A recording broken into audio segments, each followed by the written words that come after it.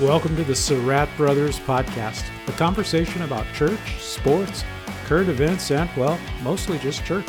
Today we dive into the Outreach Magazine Top 100 Churches list, the NFL playoffs, and a conversation with our other brother on why pastors really need to just calm down. And now, join me and my brother Chris for today's podcast. All right, welcome to the podcast. I am Jeff Surratt. I am sitting in beautiful, sunny Denver, Colorado, and my brother Chris is joining me as well. Chris, where are you sitting right now? I am in Lahaina, Maui, on the island of Maui, Hawaii, right at this moment. So I assume you're on vacation. Thanks for taking time on your vacation and beautiful Maui to hang out with us. Nope, not vacation.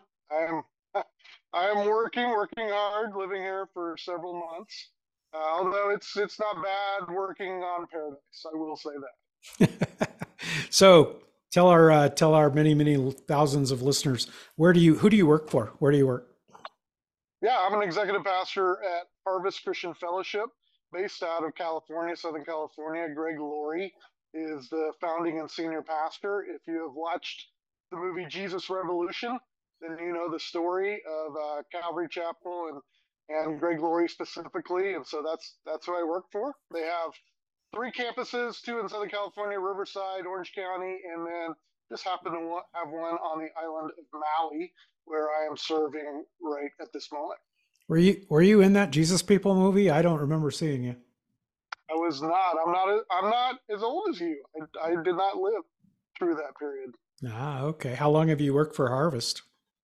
Uh, 2.5 years, almost 3 years at this point. And then you said you're temporarily in Maui. Why are you? Are they going to? They have seen the light. They're going to let you go, or what's going on there? Yeah, no. I wish it was sabbatical. Wish they'd sent me here to, spend the next 6 months just hanging out. But no, we're in a transition period at this campus. We're hiring a new campus pastor, and I am here to lead this campus until we identify that person. Hopefully on island, but we'll see. So, like, if we wanted to apply for that position, would it be like, I want to work on Maui.com? No, I guess you're not taking, never mind. I'm just kidding. We don't need open applications. Yeah, no, I want to work at Maui at jeffsurratt.com. There you That's go. yep. Yeah, that's kind of hurtful. I sent my application in weeks ago. I've heard nothing back so far, but hey, that's okay. No harm, no foul, right? Yeah, no, I will say people have gotten sick of my Instagram weather pics, but it is gorgeous here every single. I've been sick of your Instagram for a long time, but I guess it's because of Maui. That's why. I Yeah. actually have not been on Instagram for a while. So I am, as you know, Chris, in Denver. I work for a church. I'm on the executive staff of a church called Journey, Colorado. And if there's not a Journey Church in your community, there should be soon. None of us are connected, but there are Journey churches everywhere. I I am was going to ask you that. Every city has a journey. Every city. I have a friend who pastors Journey Greeley.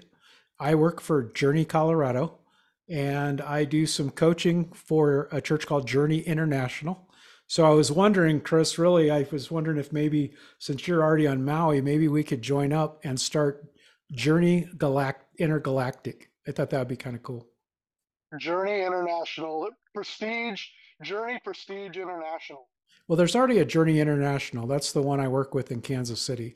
I want to go intergalactic, like a Elon Musk Church on Mars kind of a thing. Like it's important to get there first.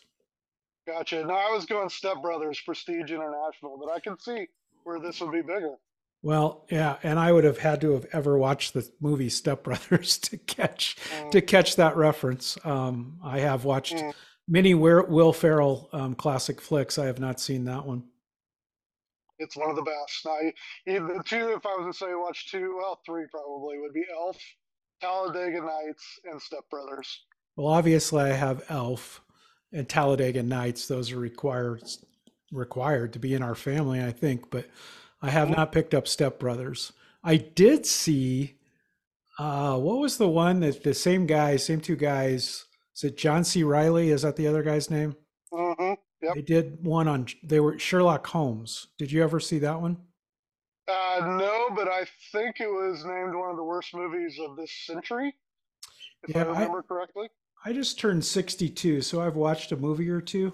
That's the worst movie I've ever seen. Yeah, the worst movie I've ever seen. Didn't Roger Ebert at one point call one movie so bad it shouldn't have stuck to the Stuck to the to the film. to the stuck to the film? Yeah, Yeah, yeah, yeah. That this was was that. that. Well, hey, I want to dive into the important stuff, and then we're going to talk about church. Uh, if you're new to the podcast, which of course you are, because this is our episode one, like you're on the ground floor. So, I talked to you, Chris, a little bit before the new year started. Like, could we do a podcast? My idea is it's kind of like an inside baseball for church. I would describe it as a couple of guys who love Jesus, love the church, and love kind of digging into what's going on in church and what's kind of the inside stuff. So I think if you are listening and you're on staff at a church or a leader at a church or a key volunteer, we'll probably dig into some stuff that you kind of might be interested in. Does that make sense? Is that kind of what you're thinking as well, Chris? Yeah, we haven't officially. After this comes out, we'll have some kind of a name, I'm sure. But the name that hit my brain was Two Old Pastors, just chatting about life and ministry, and both of us are getting up there in age. But yeah, we'll talk about. You know what? You remember Tony Kornheiser when he had his ESPN show, and he would spend about 60% of it actually on sports and 40% on other things that he cared about. That's what I see this as. We'll probably do 60% church, 40% Talladega Night movies. There you go. Yeah, I would say that. I was thinking today, Chris, how many different churches have you actually been on staff? And you've worked with dozens and dozens of churches through coaching, consulting, but as far as being on staff, how many different churches have you been on staff at? Um, let's see, officially, let's see, one, two, three, four, 4.5, because I did do an interim stretch at one, so 4.5. Did you count? I was thinking that through. Did you count the campus at Seacoast as a one of those? Because I know you were at Seacoast, but then you launched a campus 3.5, 4 hours away from the original campus, and although it was still Seacoast, I would count that as even another church because you started that one. Yeah, no, I didn't. That's interesting. So yeah, I would say 5.5 because it was. I mean, when we first started it wasn't really even going to be a Seacoast campus when we were planning for it. So the launch phase was mostly an autonomous church, and then we rolled into Seacoast. So you're right. Yeah. That's right. How Yeah. about you? How many for you? Well, so tell me again why the half church, like it wasn't a very good church or that people were all really short or what? I didn't catch why it was a half. And it was a church that I filled in outside of Nashville in Murfreesboro, and I was part time, extremely part time, and I only did it for about 6 months. Oh, But I okay. was kind of their discipleship groups guy until they found somebody. Oh yeah, I remember that. Yeah, yeah. Wow. If we start counting those, my numbers get ridiculous. Well, you're working for three right now, I think, right? Well, just working for one. And then I help do some, just like you, I coach different churches, different leaders, and different stuff. I enjoy just being involved with a lot of different churches. Let me think. So we were both at the Tab in Houston, which we managed to Yep. put out of business. It no longer exists. And, Um, no, and not only no longer exists, I was there just a couple months ago. Neither building that they were in exists. wow. So the church is gone and the buildings are gone. That's Wow. how much of an effect we had. Well, that's why people should listen to us because we're experts. We both worked at a church. We basically, it sounds like we burned it to the ground. So it's gone. To the So that ground. was the Yep. Tab. And then I was at a place called Church on the Lake. I lead pastor there. We were both at Seacoast. It survived us. From Hmm. Seacoast, I went to Saddleback. And then I worked at a church called Southeast Christian. Now I'm at a church called Journey. I was helped out for a while with a church called Front Range. And then I forgot I was interim pastor for about 6 months at a church called Cross Culture. So I don't know if that's probably a half church. That So counts. I'm probably at somewhere around seven and a half, eight churches, something like that. So either you and I have a whole lot of inside experience at churches, or we just can't keep a job. It's probably a little bit of both. I think it's a lot of both. Yeah. Although you and I have put long stretches in. I was at Seacoast for, if you count the campus, for 15 years. You were there about the same amount of time, right? Yeah, I was at the Tab for 10. I was at Seacoast for 14. I was at Saddleback for almost a year, like Almost a year. almost an entire year. Yeah, You pretty you did amazing. a drive you did a drive through pastor there. You just kind of drove through Orange County on your way to Denver. Well, you know, some people, it takes them a long time to kind of fix what's wrong at a church. It only took me 11 months at Saddleback. So I'm quicker than other people. Yeah, Hopefully that's there's, what I hear around Orange County. I hear that about you. yeah, hopefully no one from Saddleback is listening, because they will attest that I didn't fix anything in my 11 months there. But man, I enjoyed my time. Hey, before we dive into church stuff, church chat, let me get a couple of important things out of the way. First of all, NFL playoffs. I don't know when this episode will drop, but we are in the teeth of the playoffs right now. We each support a football team that is no longer playing this season. So, and you're the Titans, right? Ten- Tennessee Titans. That's right, because you We have a fired our sec coach. you have a second home in Nashville. So, It's actually the primary home. I oh, do not. I own one home. Please do not spread that I have multiple I homes. don't know. You live in Maui. You have a home in Nashville. You fly the Harvest Jet back and forth. Yeah, there's no Harvest Jet. There's no Harvest Jet. That No. sucks. Yeah, I've never been at a church that had a jet. That'd be awesome. So anyway, Yeah.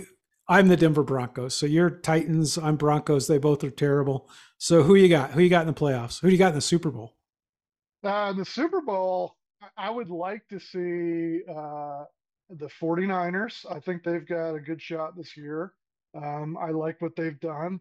And then I think it'd be fun to see the Bills get in there, and I'd actually pull for the Bills to win it all. I mean, going back to the Houston Oilers, I'm not a huge Bills fan for obvious reasons, but I think there's been enough time, and I like Josh Allen. I think he's a great quarterback. So that's my pick. So did you meet Frank Reich when he came and spoke at Seacoast? I did. I did. I keyed his car in the parking lot. So for non-football fans, the Buffalo Bills came back on the Houston Oilers, which Chris and I both lived in Houston, and came back. What was it? 32 points. Yeah. Yeah. A Biggest record at that time. biggest comeback is still, I think, in playoff history, and Yeah, you're right. beat the Oilers, and they pulled their superstar quarterback Jim Kelly and put in everyman backup Frank Reich, and he brought him back. At one point, Chris, I think he held the record for biggest comeback in NCAA football history and in the NFL. Crazy. And we got to. That is I that's sat. true. Yeah. I sat at dinner with him the night he was at Seacoast, and I said, "You're the last man in the world I ever thought I'd have dinner with." And he said, "Oilers fan." I did the same thing. I stood behind him in line when we were getting ready to go in, and I basically told him the same thing. I said, "I'm trying hard not to hate you right now." And what's crazy is the guy is one of the nicest Oh my guys, strong goodness. believer. Got a raw deal at the Colts Yeah. this past season, but yeah, just a super guy. I thought he got a really raw deal. He's a good coach. He was a great backup quarterback. And like you said, man, solid believer and nice guy. I hope to never Yep. speak to him again. I hold a grudge for a while, but yeah, I Oh like, yeah. yeah, I like what you're saying there. I enjoy watching the Bills. I like watching Josh Allen because he's just going to throw it. Like he doesn't care. He Hmm. just doesn't care. He is going to throw the ball, and sometimes it's amazing when the other team doesn't catch it. So yeah, I think the Bills would be fun. Living in Denver, I am contractually obligated to hate the Chiefs, so that's a non-starter. You know who I like on the NFC side is the Lions. Like I like the Mm. Lions because one, I like the story. Like 30 some Stafford, years, and Matt Stafford going to the Rams, and then Goff coming over. Goff Yeah. coming over. Their coach, I can't think of his name. You know their coach's name? I can't think of it. Yeah, but yeah, I can't think of it either. You look at him and he's a football coach. And I fell in love with him a few weeks ago. They were playing the Cowboys, and they went for a 2 point conversion to win the game, and it got called back by the refs. So they went for a 2 point conversion again to win the game and some penalty. So he went a third time and they got stopped. A guy that would do that 3 times in a row rather than to go to overtime, he's my kind of coach. So I want to see Dan Lions, Bills. Dan Campbell is the Dan guy's name. Campbell. Dan Campbell. Yep. Dan Campbell to me just he just exudes football coach. I like him. I don't know much about him. Yep. I like him. All right, I got one more for you before we dive into some church stuff. Um, I don't know that I do have something for you, because what I was going to say is I know who you got in the Super Bowl. I was going to say who you got in the Republican primaries, but one of the candidates is like he's on the 1 yard line, and the other candidates are like just now getting the kickoff. Like I I don't see a big contest there. Yeah, I'm not going to go political here, but I will say I watched the Iowa caucus, which is the dumbest thing in the history of I love it. I love of it. voting. Are you serious? So you have to be in one room I at the love same time. it. It's just the dumbest thing. And it's -20. But anyways, I was watching one of the news channels and they called it within like 5 minutes of the Right. opening. Right. I'm like, that's a route. Yeah. Yeah. They were calling Yeah. it while people were still getting out of their cars. Like it was. Yeah. Yeah. So Iowa, I don't know if it's Iowa. Some of the caucuses, they vote by go standing in a corner. Do they do that in That's the Iowa? Democrats. The Oh, okay. Democrats do the where you have to go and stand in a box. And then the Republicans, they do it anonymously, but you have to write it on a paper ballot and you have to be in the room to do it. I love it. I love it. Yeah.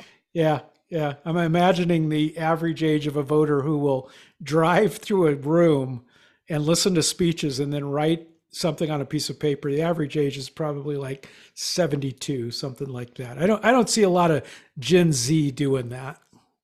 No, I've been to Des Moines once. That's my whole Iowa story. And I don't remember seeing anybody under the age of 60-ish. So just to recap, Iowa now hates us. Saddleback doesn't like us. Have we offended any others? Oh, Texas. I don't know about Texas. We're both partly Frank, from Texas, so yeah. Frank Reich, Oh, even that's right. He doesn't he's like not going us. to listen to this. Oh, No. Indianapolis doesn't like us because we said they shouldn't have fired him. So yeah, I think we're off to a good start in episode 1. So Yeah. for the one person still watching or listening, hey Dee, that's our sister. So I'm assuming she's still on. Hey, church chat. I don't know why, but this week I thought, I haven't looked at Outreach Magazine's 100 largest or 100 fastest growing churches in years. I don't know. Those of you listening, I don't know if you know, but Outreach is an insider magazine for church leaders, and every year I think they compile a list of the 100 largest churches, the 100 fastest growing churches, and the 100 multiplying, reproducing churches. That's it. So I don't know. Have you taken a look at those lists in a while, Chris? No, that's what I was going to say. You put it on the list for us to talk about, and I was like, well, I need to look that up because I don't think I've looked at it since 2019 at least. Yeah, Yeah, no, it's been a long time for me too. So you did take a look? I did. You know what popped out to me? It was interesting as I looked through it, looking at it through the eyes of somebody who hasn't seen it in several years. And back in the day, I looked at it every year. I mean, you used to have to buy the magazine to actually get the list. You couldn't just go online and look at it. And I would order the magazine just to look at the list. But some of the churches are the same, but the pastors are different. Oh, So it's really? just interesting to me that there's several churches that are legacy. I would call them legacy churches that now have different pastors. Several of them are like sons, like Seacoast Church. Obviously I knew that one, but there were several that I went, that's interesting. That's a new name. So who did you see that was a new name that like popped out at you? I mean, a lot of these are I kind of already knew, but like uh, uh, I'm looking down the list. Yeah. Yeah, I'm trying to bring it back up. It disappeared on my screen, so I'm bringing it back up too. Oh, Lake Point Church. Oh yeah. Yeah. My friend Josh Howerton is now the pastor there, and that's just been in the recent. Mariners But Church wait, has wait, wait. Boom. That was Chris's first name drop of the podcast, so I just want to make sure that we my well, friend Josh Howerton. That's good. That's good. well, he was in Nashville. He was a pastor in Nashville, so I know him a little bit Oh, from there. But um, Mariners Church, also a friend, Eric Geiger. boom. He was my boss, so I can say that. I Oh, guess he sure. liked You me. should be able to name drop everybody. That's good. That's really good. Yeah, yeah. Josh Surratt, obviously. There Hey, were a few more. hey, I know him. Are you friends with him? Who, Josh Surratt? No. Well, I'm friends with him. I follow him. How's that? Josh is related to us, isn't he? I think he doesn't talk to us, but he's related No, to us. he does too. Uh, Josh Chris is, Brown, North well, Coast. I was just going to say, Josh is our nephew. Uh, and he's a great guy and he talks to us. Yes, he does. But yeah, North Coast, Chris Brown. Yeah, several. So that was interesting. So it looks like the baton is being passed on some of these large legacy churches. Yeah, so Chris Brown, he replaced Larry Osborne. Did you Yep. know? Did you know I know Larry Osborne? Do you know I know Chris Brown? I do too. So Okay. you're still up. What are you up? Two, three, two to At two least. to 2-1 because Josh doesn't count because we're related to him. There's a lot of pastors we're related to. How many pastors are we related to? Do you have any idea? Like round Somebody asked number? me that just the other day, and I was trying to count going into cousins and all that, and Yeah, I don't. I yeah. lost count or I lost track. I think it's still over 20. Like actively pastors who work at churches. I think it's over 20, but I haven't counted in a while. You know what Wow. jumped? You know, was interesting. Jumped out to me, and this is very insider church. So I don't know if anybody else cares, but I'm looking at the 100 largest. You notice the top one, number one, is Life Church out of Edmond, Oklahoma. Hey, did you know I know Hmm. Craig Rochelle? Yeah, I did know that. Yes. Yeah, yeah. But congratulations. By the way, number two, Chris Hodges. Did you know I know Chris Uh, Hodges? Talk about how much he likes to golf with you. I'd like to hear that story. I have to tell that story sometime. The first time I met Chris, we golfed together, and I'm not a golfer, and Chris is a phenomenal golfer. And so let's just say we weren't a great partner. Here's what's interesting. I'll stop name dropping because I'm out of people I know. Oh, go But to number three. I know Joel Osteen. you Come on. you played basketball against Joel. You don't know Joel. That counts. That Yeah, counts. yeah. Well, we can go all the way down to six. We both know Todd Mullins. True.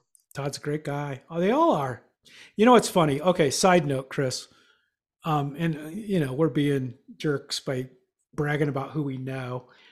We only know people because our older brother is super famous, which I think we're going to Yep. talk to him a little later today. But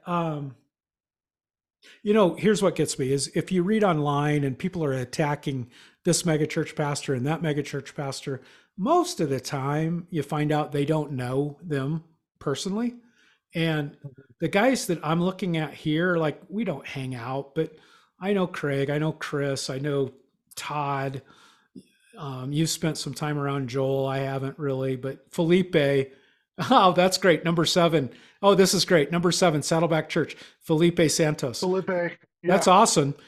Andy Wood is the pastor of Saddleback Church. Felipe pastors the church that Andy used to pastor, called Echo Church. So, Yeah. Exactly. anyway, my point was these are good guys. Like, I'm not saying that everything they do is perfect. I'm not saying I agree with, I don't agree with everything I say or do, but yeah. So I think anyway, here's what I have a point. Can you believe it? I actually have a point. If you look, number one, Life Church, 85,000. Number two, Church of the Highlands, 60,000. Number three, Lakewood Church, 45,000. It jumped out at me that it's very surprising that every one of those churches have an exact even number for their attendance. And as you skip through the list, you'll see a lot of churches that have even numbers, like all the way out to 4 digits, 3 digits, 4 digits out. Hmm. And I haven't looked into the methodology. I need to, but you know what my guess is, Chris? My guess is that these churches don't report their attendance anywhere, and that these are just kind of educated guesses about how many people come. So you're saying an educated guess by the people who put the list together, or by the churches that Yeah, I don't. submitted? Well, I mean, okay. So we used to hang around with Life Church a lot, right? And love those guys. They count, like they are very good at counting, right? They created a software, I don't know if it's still out there, called Church Metrics, which is designed to help count people. So Life Church knows, I think, to the last person who attends every Life Church campus anywhere in America, I don't think they would throw out 85,000 as their attendance. I think that somebody somewhere, I'm not blaming anybody, I get it, but I think they're guessing. I think it's a guess. Well, I had another thought looking at it. I know for a long time, certain churches would not report. Like Yeah. they purposely did not report. And Life Church was one of them. Seacoast was one of them. There were a few that are back on the list. So I think you may be right that they have been put on the list by somebody else, and it is an estimate. And I'm looking at one of the churches that I know exactly their attendance, and that's not it. Yeah. So I think you could be, I could, but then you see one like Eaglebrook, 20,923. You're right. Those guys, I'm guessing that's to the person. Yeah, yeah, and there's nothing. I'm not saying good or bad on either side. Whether you No, report, you don't report. I understand why the guys at this magazine are guessing because, like again, I said this is inside church stuff. People know that Life Church has the most people coming on the weekend, but when they don't show up on the list, it kind of it kind of cheapens what they're trying to do. And I'm not saying I agree with putting out a list like this. It's none of my business. This magazine is, they can do whatever they want. I just think it's interesting, since I hadn't looked in years, to see these churches back on there. And like you mentioned, Eaglebrook, a little bit familiar with Eaglebrook. They are very, very good at systems, very good at counting. So I would imagine that 2923 is accurate, very, very accurate. So yeah, that, I thought I yeah. had a point. Maybe I don't have a point. Well, I just read the fine print, and I think I know the answer Oh, now. okay. They got it from the Lifeway Research Survey, which is you have to submit. But then they also drew numbers from the Hartford Institute for Religion Research, which is not a survey, but is a secondary research drawn from publicly available attendance data. I don't know if you've looked at that list, but that list is sometimes years old, and I Oh, think okay. that's where some of that comes from. Yeah. I'm trying to remember the guy who keeps that list. Like we're getting so inside that no one could possibly care. But um, Yeah, I don't know him personally, but I know the guy who keeps that list. That's a good point. Yeah, I don't have a point here. I think it's interesting. Um, I guess this is a bit of a segue though into what I do want to talk about a little bit more. About church. Um, it's easy to look at this list and think that number one is the goal, right? Like, if you're ultimately successful, could I get to number one on the list? Or could I get to number 100 on the list? Or could we move up 10 spots? And I don't know, man. I have found I'm not anti keeping attendance, I'm not anti making a list. What I find is when we start making the goal that we're going to be bigger, or that we're going to be bigger than, or that we're going to grow by to this number by X, I maybe, I don't know, maybe it's not everybody, but for me, that creates it creates a motivation that leads me down the wrong path of I need to do whatever it takes to get there. And if I don't get there, I I'm not doing what God wants me to, or I'm not fulfilling, the potential that I have. Or you do you I mean, what do you think about that kind of stuff, Chris? So I totally agree. I mean, I had the experience of when I planted the church that became a campus. I had numbers in my mind compared to people I knew that were kind of in my region that they had gotten to within a certain amount of years. And I felt like I was a failure because I didn't reach those numbers. And for me, that falls more on the fastest growing side of the list because that's when you get into churches that are like, 500 to 1500 in a month kind of thing, and you go, oh wow, what is wrong with my church that I couldn't grow that fast in a year, 3 years, 5 years? And I'm with you. I don't disparage the list. I mean, I think it's not bad having a list, but I do think that as a lead pastor looking at it, especially a church planter, it can be really depressing and have the opposite effect of what I believe that the outreach team is wanting to go for, which is celebration. We all say we want to celebrate other churches, but it's also markers for how unsuccessful we are as we look at it. That's a great way to put it. Like, yeah, I want to celebrate your success unless your success is more than my success, and then I don't feel so good about your success anymore.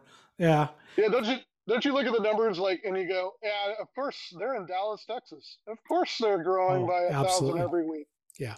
Yeah. I'm in Podoke, whatever. There's no way. That's the stuff that you look at and you go, you try to justify Yeah. their success. Yeah.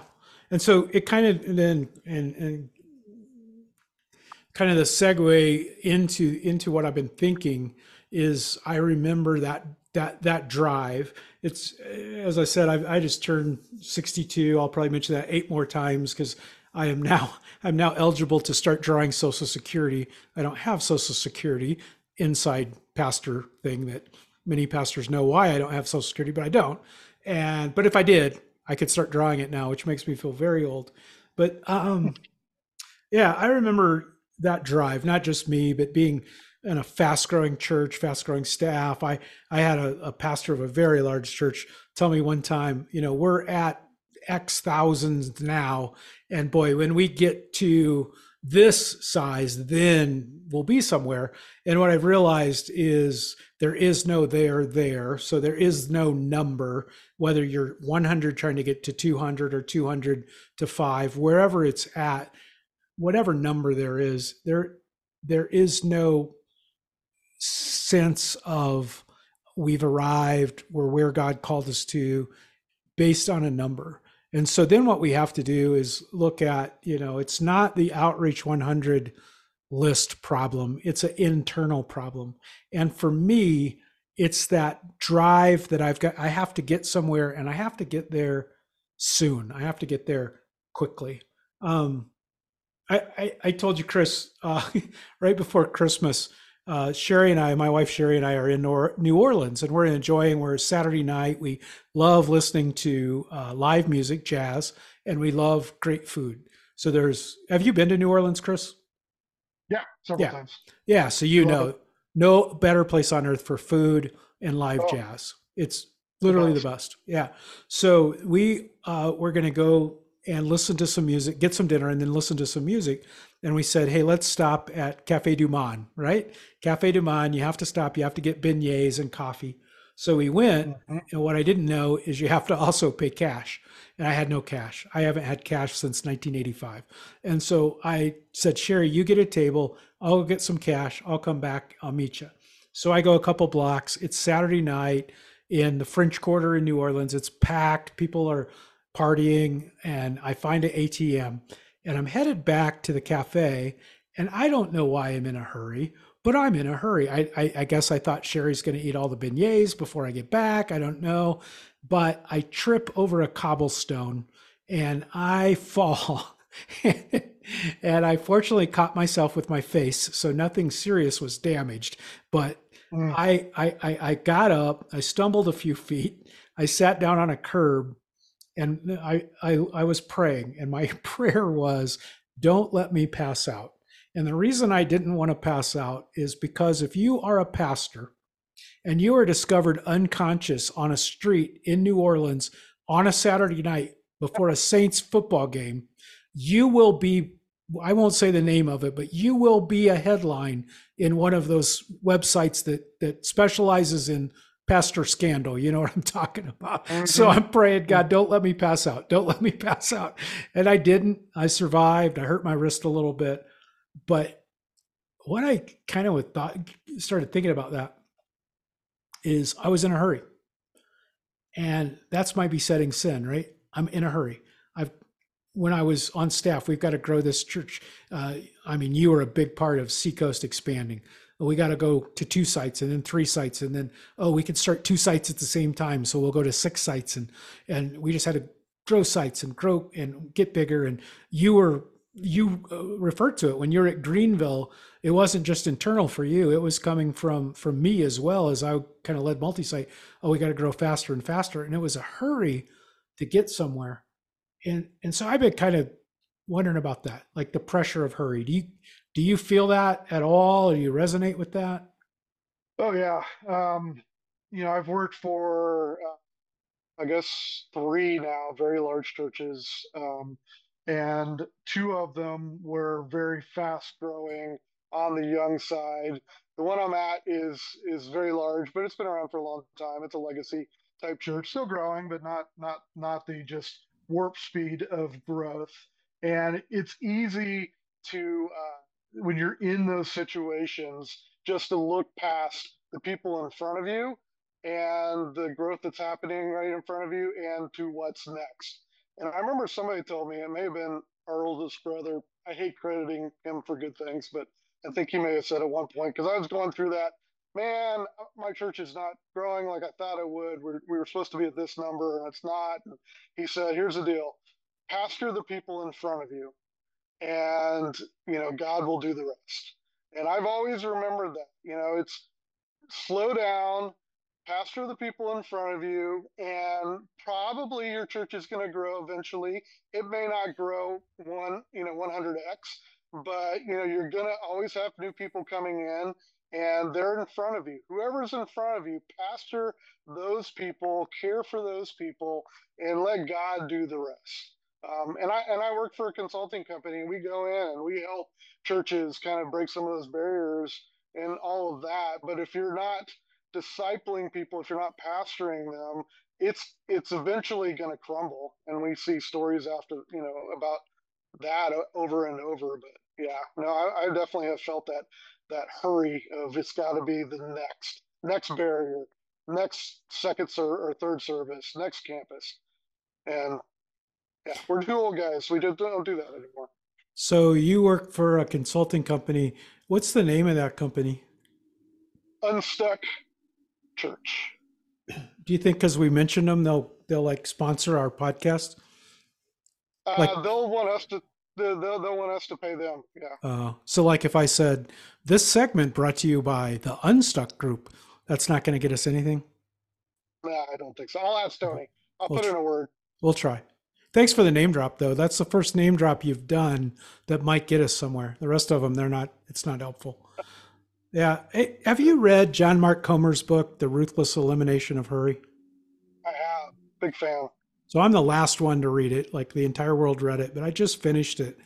I just felt like it was really good. Like I felt like, especially the first, all of it was good, but like the first 2/3 of it, it was like, yeah, this is what I'm feeling, with this idea of just more, go, go, go.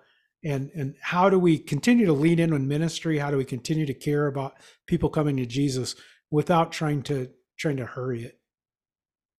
Yeah, no, I had the same thing. I read it when it came out, because I tend to, read things when they're hot and everybody's reading them. Not really, but I happened to read this one when it first came out, and it actually was great for me because I was in a season of, the hurry season and going through a bit of a breakdown and my body shutting down on me. So it was super helpful to read through his steps to overcome that. And I think the biggest thing I took out of there is just a new appreciation for the Sabbath.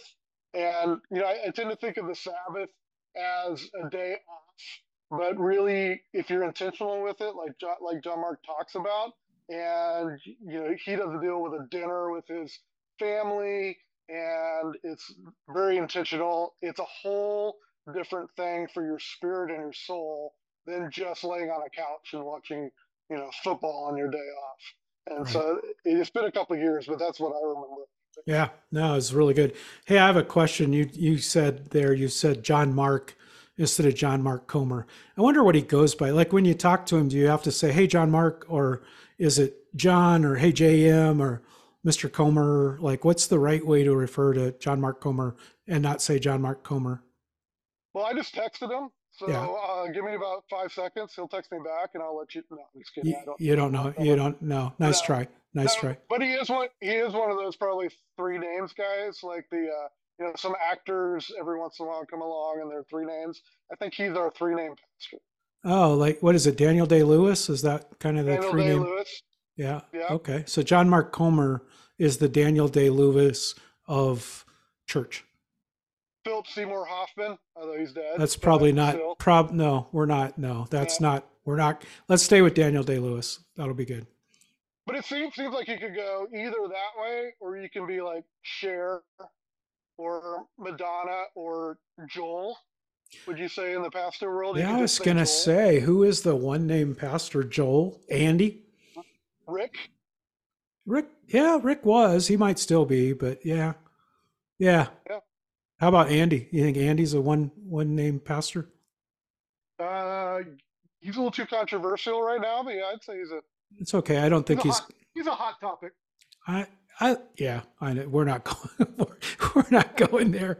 Craig, Craig's a one name guy. Like if I to inside church people, like if I say, "Oh, I was listening to Craig's podcast," like they're not going to say, Craig Ferguson, Craig Smith. What Craig? Like they know who I'm talking about. No, you're right. Yeah, yeah. I was watching Joel this morning.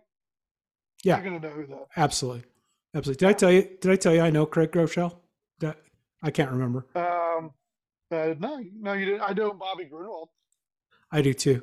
So, did you know Bobby Grunewald and you are why I got on Twitter? Yes, I still have the tweet where I shamed you Yeah, and said Jeff is here making fun of me yep, tweeting, yep. and I'm trying to convince him that he needs to do it. Yep, Do you remember what year that was? Because I do. that was 2009. Wrong. 2008. So there you go. Uh, That's how I got on Twitter. that's So we're talking about, hurry and hustle and pressure to always be moving forward. You know who we ought to talk to, to see what he thinks about it. Greg, maybe. Is that a one word? Can Greg do one word? Can he Greg. do one name? No, I don't think so. Not even in our family. Like, That's true. I work for Greg Laurie now. yeah, Yeah. exactly. Yeah. So I think we're talking about Greg Surratt. Let's talk to Greg.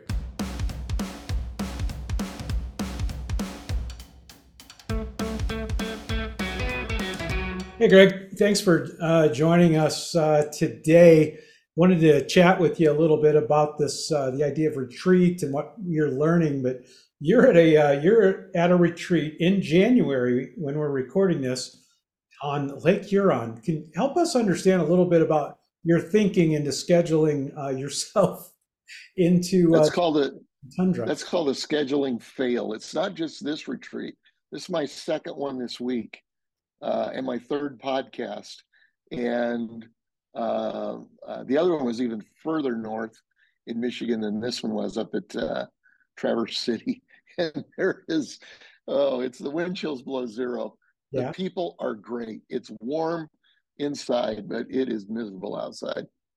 Well, I think it probably extremely miserable for you because the gap in temperature from where you normally are in Charleston would probably be today about 70 degrees gap. Yeah, huge, So you huge. I don't know whose idea this was. I think it was mine, but whatever. you spend the majority of your time at the church or the retreat at Church Creek. Chris and I have both been there. It's beautiful. I think you have about 60 acres there on the waterfront, and it's a blast. There's fishing. You've got freshwater and saltwater fishing. You've got shotgun range, just all kinds of recreational things. But what's amazing is the number of pastors. You host retreats pretty much every week for pastors. I think you have probably 15 is an average would be my guess. But tell us a little bit about Mhm. How many pastors have come through since you started the retreat there? Just got a number today. They text me a number that said that we had 808, I believe, this past year. A total of over 1,500 in the 2.5 years since we've been doing it. In fact, right now we're doing, we usually do a Monday through Thursday, and now we're doing Thursday through Sunday also. So we're doing double shifts Wow. there in Charleston. So that's what I wanted to talk to you about. I mean, I've experienced the retreat two or three. I think I've been there three different times for a retreat, and then for some other things that you invited us out to. And the experience has been really, really good each time. What do you think, Greg? What's the appeal? You don't. I could be wrong, but I don't think you've had just like a massive advertising campaign or anything like that. People know you from being founding pastor at Seacoast Church, from being a founder of the Association of Related Churches. But what I hear is I've heard several guys tell their friends, you've got to go. You've got to go see what's happening at the retreat. And you're at some retreats up in Michigan too. What are pastors finding, I guess is what I'm asking. When they come to the retreat, what do you think they're looking for? What do you think they're finding there? Yeah, that's interesting. A lot of pastors are familiar with the George Barna study from a year ago, 2 years ago, something like that, that said that 42% of pastors are experiencing burnout. And the specific question said, if you could, over the past year, have you ever thought about leaving? If you could leave, if you could quit, if you could do something else, would you do it? 42% say yes. And so even if you're not in that 42%, post-COVID, you're tired. and there's a lot we could talk about there. But what they get at the retreat, Barney in his survey also asked those who said yes, and they asked those who said no, and they were the same answers. But he asked them, what's biggest issues? And the top two were the stress of the job. And we know there's a lot of facets to that. But that was number one. And number two was isolation and loneliness. And so what we do at the retreat is we introduce them to just a quick injection of what it means to be stress-free. I mean, we don't let you carry your baggage. We have the best food you're going to eat at a retreat, and all the activities you talked about and more. They can do all of them or none of them. It's just a place to really catch up stress-wise. And then we introduce them to relationships, which is the antidote for isolation and loneliness. And God has helped us to get into in-depth conversations. We often hear, somebody say, I've never really said this before, or, and one of the beautiful things is, well, that's enough for right now. I could go on and on and on, but it's those two things. It's dealing with the immediate stress and immediate relationship. Yeah, I love that. I think that's what I've just, have seen when I've been there, and also I've brought friends with me. And I think the relationship thing is a huge piece of it. But today, kind of trying to I'm trying to figure out the stress side of it. And Chris and I are talking about hurry a little bit today, and hurry in ministry. And this was driven home to me in a tangible way in December when I wasn't hurrying ministry. I was trying to run down a sidewalk and fell flat on my face. Fortunately, broke my fall with my face, so no real damage was done. But Chris, he's always been pretty athletic that way. Yeah, nothing's changed since he turned 70. It's been the same. Yeah. One, he's not quite 70, and two, you're both correct. I could have fallen on my face at any point in my life, but it kind of had a spiritual thing for me, really, is of driving home this idea of why are you hurrying, and that was in a practical way. But I'm trying to, Greg, unpack the idea around ministry, because when I've been at the retreat, one of the many things guys have said is, I took a nap for the first time in a year or 10 years. I relaxed. I kicked back. I I wasn't writing a sermon. I wonder, and maybe this is coming out of left field. I've never asked you this before, Greg. We all three of us worked together at Seacoast in some of the formative years when Seacoast was taking off. Are there Mhm. any things that you've learned now that you're in a different role with Seacoast, a different role with our you're leading the retreats? But as you look back at the time when you were in it every week, you were the every week I got to have a message. Every week we got to figure out another challenge. Is there anything that you've learned now that you would go, man, if I could turn the clock back about 15, 20 years and I could talk to Greg in the middle of the time when the church was just growing and blowing and going, what would you say to yourself from what you've learned or are learning now? That's a good question. Um, I think one of the things I would say is, the stuff that I thought uh, was super important. A lot of it really isn't. You live and die with the message on the weekend. You need to do a good job, but it's not the end of the world like you think it is. A lot of things are not the end of the world. And sitting here, at my age, just had a birthday. I would, yeah, I'd say uh, pace is a whole lot more important than I thought it was at 35 or 40 years old. And we've all heard the term. It's a marathon, not a sprint. I would say it's a marathon relay because you want to pass the baton. And if you look at it that way, and you look at what we're created to do and be, then the pace has to take a bigger priority. So, give me an idea of, and I know you have these conversations with guys every week. Like you have guys come through the retreat that pastor what I would call a normal size church. Maybe it's two, three, 400, and then you have guys who charge Mm-hmm. pastor large churches and then very, very large churches, and you have everybody there at the retreat. And one of the things that I love, Mm-hmm. side note, is there's really you don't spend any time comparing who's got the biggest church. Like that's not what the retreat is about.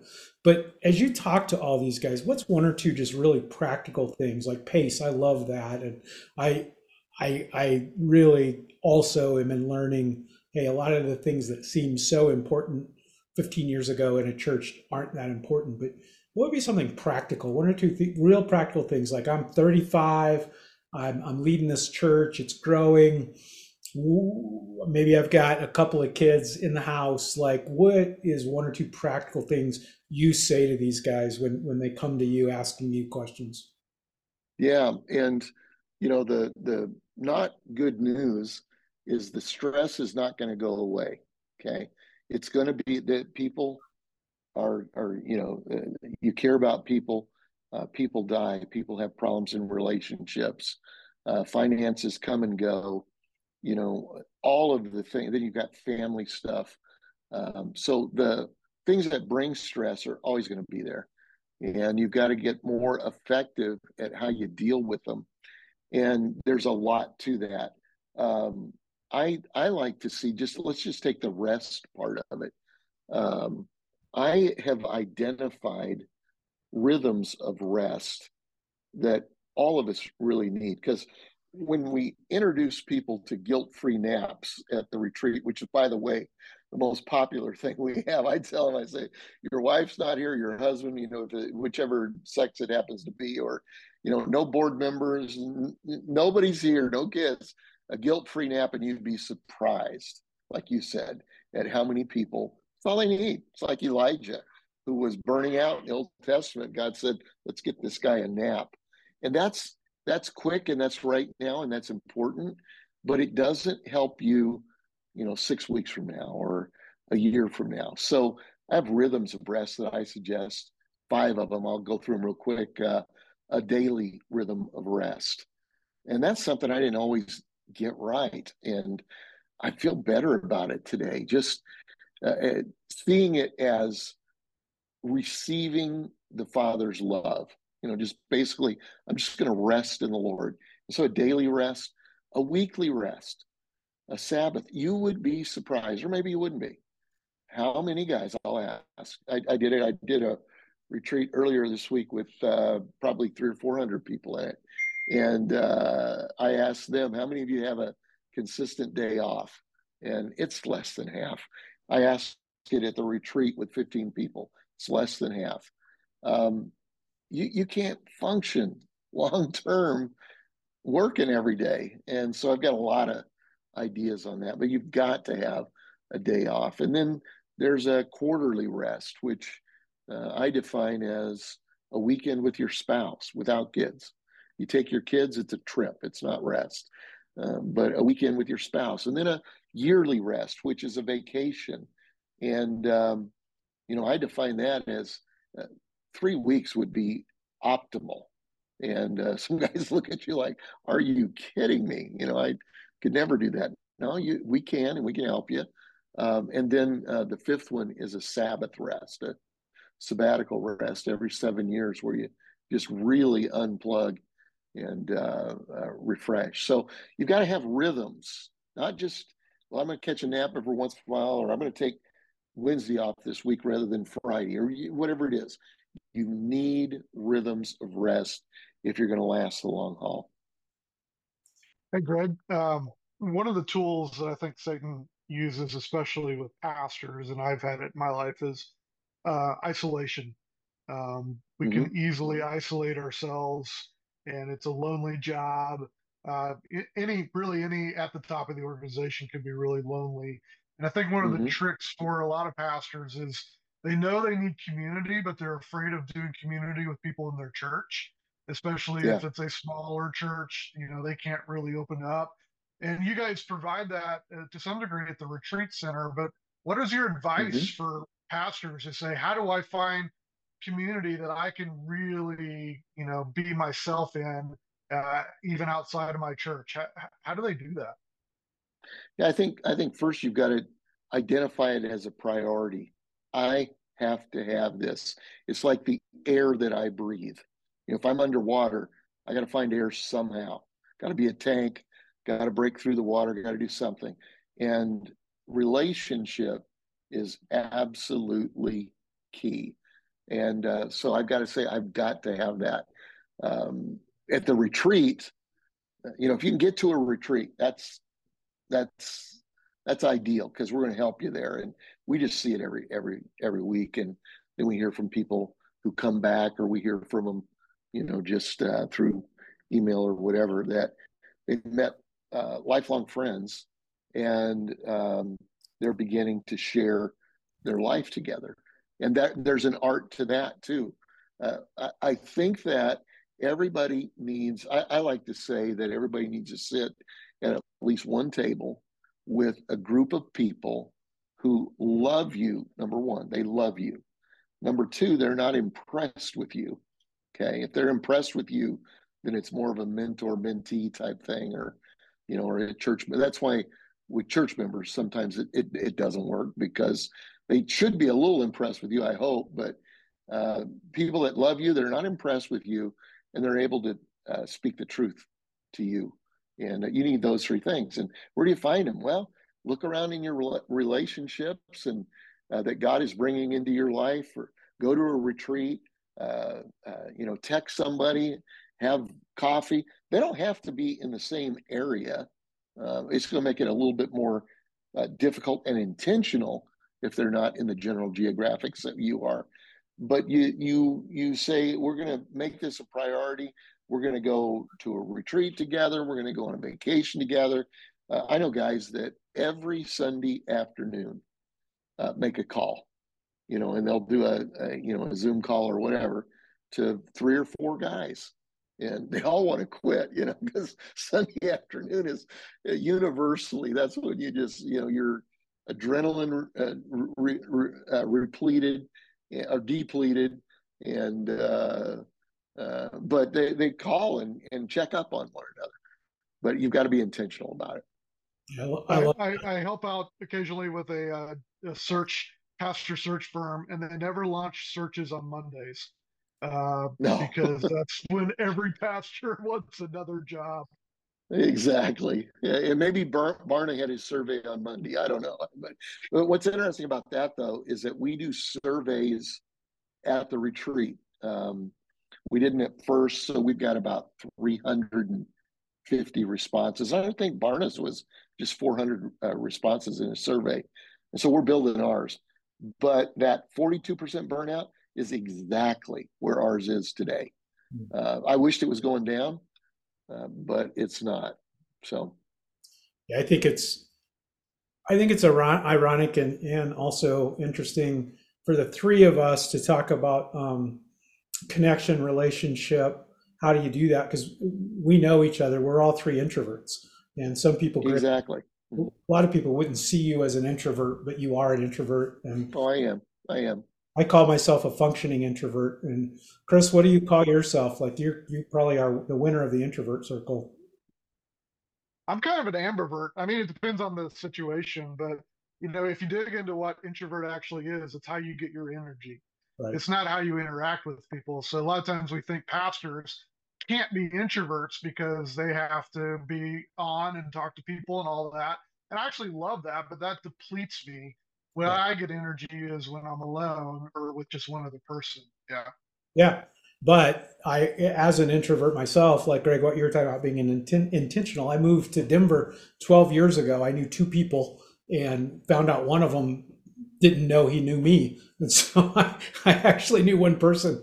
And so as an introvert, I just started looking up churches online, finding how to get to the pastor. And I just started asking everybody to coffee because I needed relationship. And so for probably 3 years, I just asked tons of people to coffee. Half of them didn't like me. The 20, 30% of them I didn't like, but I wound up with this really great group of pastors that I do life with. And it was just because of what you're saying, Greg, just intentionality, just coffee after coffee after coffee after coffee. Well, what's interesting, Jeff, about that is from an outside point of view, um, you were reaching out because you needed friends. And so I hear the other side of that story, and I hear people all the time because we're from Denver. And so I'm back a few times and all that. And I hear people, just all kinds of guys saying, "Hey, I know your brother. I had coffee with your brother. Wow, it was life giving to me." And they might not even be, I know a few of the guys that you are in close relationship with, but even some of the guys beyond that circle are benefiting from you just reaching out. They feel like at least they've got an advocate. Yeah, and it's I that. hear a similar thing, Greg, but for me, it's I know your dad. I met your dad. They're talking about you, of course. Well, Well, I I'm have a old enough different for your dad, I guess. Yeah, and I have a different experience because people tell Chris that you're his dad, and people think I'm you, and so yeah. they don't And know. everybody I know thinks that I wrote all of your books that the two of you have written. And I used to say, "No, that's my brother's." Now I just say thank you. Hey, one more real important question, and thanks for taking time. I know this is a busy season, a busy day, but I appreciate taking time. Probably most important question, Chris and I talked about this a little earlier in the podcast, but I need to know who do you have in the Super Bowl? And I really, as we're I recording really don't right now, care. as we're recording right Yeah, now, we're through part of the we're through the wild card round. So who do you got? Come on, I don't want to hear I don't care. I need a couple teams. I'm trying to care. As a Denver Bronco fan, I just hate Kansas City. Um, and but you shouldn't base it on who you hate. Right? Um, and by the way, another note is like the Patriots is just totally conflicting to me Right? because they're the evil empire, and Darth Vader has been replaced by uh, a guy who I read about him. I thought, oh, who's going to take that job? And I thought, I really like this guy. And so I don't know what I'm going to have to do there. But, the Texans are a good story. Yeah. I'm up here in Michigan, and I'm going to tell you something. This is a great week to be from Michigan. Right? Yeah, and Detroit's kind of a fun story. Yeah. So I don't know. So I'm marking him down, Chris. He's got Detroit and Houston in the Super Bowl. So I'm it's going to say he's going to be wrong, but yeah. Well, we can all have our opinions. right. Well, we've heard from you, so we'll see. We'll see. All right, Greg. Appreciate it. Thanks for the time. All right. Thanks, guys. What do you think of that? Like, my biggest thing is, like, I thought, man, I love the stuff he gave us. I love the kind of keys to resting and some of the stuff about just practical things to do. When you think about the fact he's had however many, over 1,000 leaders come through and they're asking these questions, like, they're learning a lot of good stuff. The one thing I did not understand, like, why is he in Michigan? Like, he according to him, he's world famous. And why is he in Michigan in January? Like, hey, and again, listen to me. I'm for the Lions, but I'm not going to Michigan in January. The guy has the means. He's a legend in his own mind. He could instruct his assistants. I think he's got like 5, 6 assistants. He could instruct them to not send him anywhere north of the Dixie in the winter. He could do that. He has one assistant. He does, yeah. And her name's Kathy, and he still shares her with Seacoast. So, yeah. And she's been his assistant for probably 30 years. Oh, Kathy's only 39, so there's no way. Kathy's awesome. We both worked with Kathy. She's great. He doesn't have 6 assistants. Does he have a private jet? Like, does he have like the retreat? Is there a retreat jet? The church retreat. What's the name of the retreat at Church Creek? I wonder if Church Creek jet. Yes, yeah, I think he does. He doesn't. There's no jet. All right. Well, you know what? I think that's episode 1. Like, was there anything else we needed to talk about? Like, we were going to talk about a couple weeks ago, a guy in Alabama. Did you see this? Guy in Alabama drives up to a Bass Pro, goes inside, strips all his clothes off, and dives into the aquarium. Like, to me, that's the most Southern thing I've ever heard. Like, did you see that? I did, and unfortunately, I was scrolling through, doing the death scroll through Twitter, and somebody put a unedited, uncensored video. Oh. And I will never recover from that. No. You do have to rethink your life if you're stripping naked and diving into the aquarium at Bass Pro. He did it twice. Did you see? He did it twice. Yeah, he got out. And then now I will say he had mental health issues and crashed his car with his family and all that stuff. Oh, I didn't know that. Okay, my bad. Yeah, the guy dove in twice. Yep. Wow. Yeah, good ending. Good ending for episode 1. Yeah, thanks. Made me look terrible. That's great. Thanks for doing that. Hey, Chris. Hey, one last question. Like, you've done a lot of podcasts. How many podcasts you think last past the first episode, like percentage wise? That you and I have tried? No. You and I have... No. We're not going into that. No, overall, I wonder what percentage of podcasts that, hey, let's do an episode, and then they never do another one. I think most of them get through probably at least 3 or 4 because they'll batch record them, and then because that's what happens, and they're like, oh, we need more content. Oh, never mind. So you think church plants, the cutoff is 2 years. Like, if you can make it through 2 years, then that's a good sign. That's a good thing.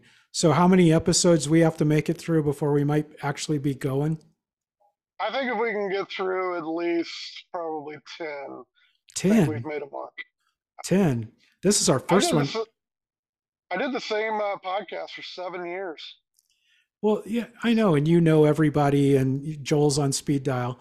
I'm just saying this is our first one, and it wasn't very good, and now we got to come up with 9 more. That's crazy. All right, we'll see what we can do. Hey, thanks for listening.